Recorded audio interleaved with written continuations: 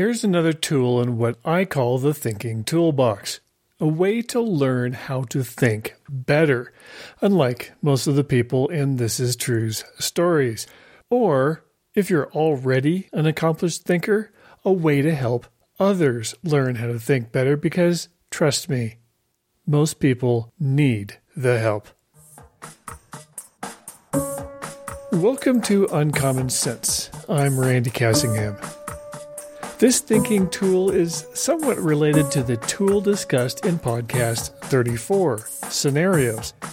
But while scenarios are long-term mind programming strategies, there's a corresponding tool I want to talk about for short-term mind programming tactics. I've mentioned before I'm ADD, and one of the techniques I stumbled upon on my own was to create what I call mind triggers. Here's what I mean. Have you ever put something on the floor just inside the door to your garage because you're going somewhere soon and you want to be sure you take that thing with you? If so, you've stumbled on the technique too. You've done something to ensure you remember something important later. But did you know it doesn't have to be a physical reminder to sometimes literally trip over so you won't forget something important? Here's how to do that. The night before my wife and I were heading out on a trip, I was already in bed trying to get some sleep since we were planning an early start in the morning. And while lying there, I realized I hadn't packed something important.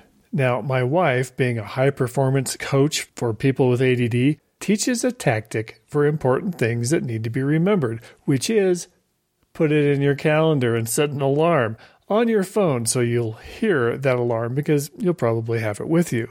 That is definitely a good tactic and highly recommended, but it's a reminder rather than a mind trigger. I didn't do that because it was late at night, I was lying in the dark, and I didn't want the bright phone screen in my face minutes before I wanted to fall asleep. So instead, I consciously use a mind trigger. I thought of something that I knew I would definitely have to do in the morning, which was to grab my computer and put it in my backpack. And I told my brain, when you see the laptop, you have to remember to grab the other thing. When you see the laptop, you have to remember to grab the other thing. I repeated it a few times to program it in well, and then fell asleep knowing I had taken care of that urgent need. When I told Kit about it, she thought that was cool, but she asked, "Did it work?" It did. When I popped into the office from my computer, the moment I saw it, I remembered the other item and, importantly, grabbed it first. I love that when I told her about this, we were recording a different episode of the podcast, and I kept the recording, and here it is. Are we going to find out what this item is? No, I'm not. Because, actually, ask me that in just a minute. I wanted to reward my brain for triggering the memory and not give my ADD a chance to get distracted. So I stuffed the other item in my backpack and then went back for my laptop and then was ready to go. So you want to know what the item was. What is this other thing? You keep referring to it. So this is a really short-term thing. It's not meant to be something that you remember long-term. And guess what? You don't remember. I don't remember. But you got it. But when it was important, I did. Right. Oh, that's delightful. Yeah, and this is something you work with people with ADD with all the time, I know. So I'm sure you have quite a few techniques. And you're ADD yourself, so you have things you use on yourself. Well, and before I knew I was ADD, I would come up with ways to help me or other people remember things. Do you remember our Kitten's Mission MASH? I do. People couldn't remember which was who.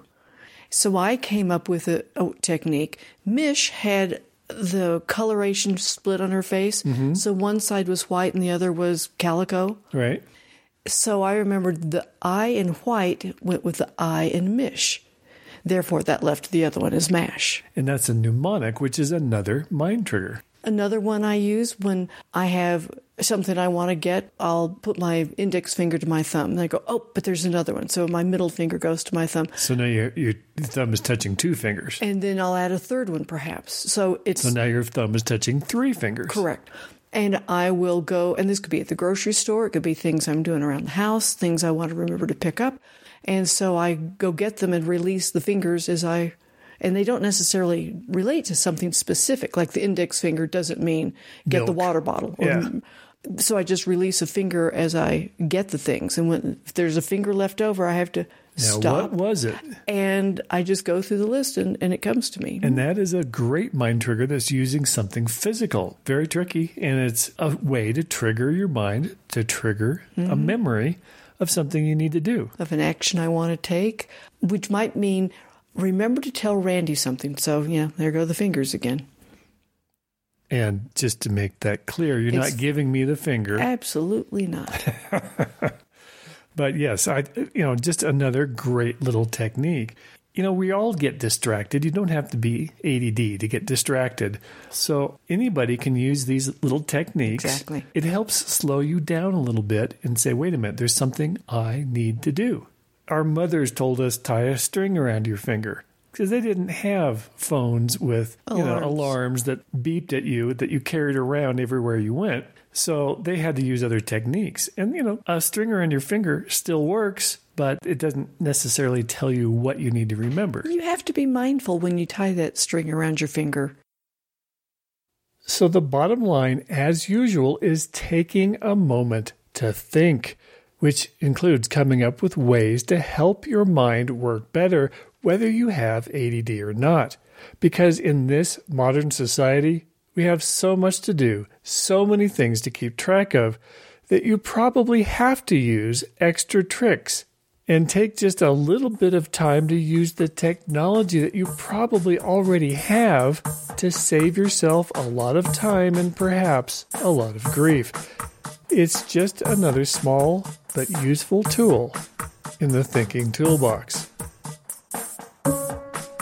If you have a story to tell about what you do to trigger your memory or program your mind to remember things, or just want to comment, you can do that on the show page at thisistrue.com/podcast49. I'm Randy Cassingham, and I'll talk at you later. I'm going to wait for the airplane to go over.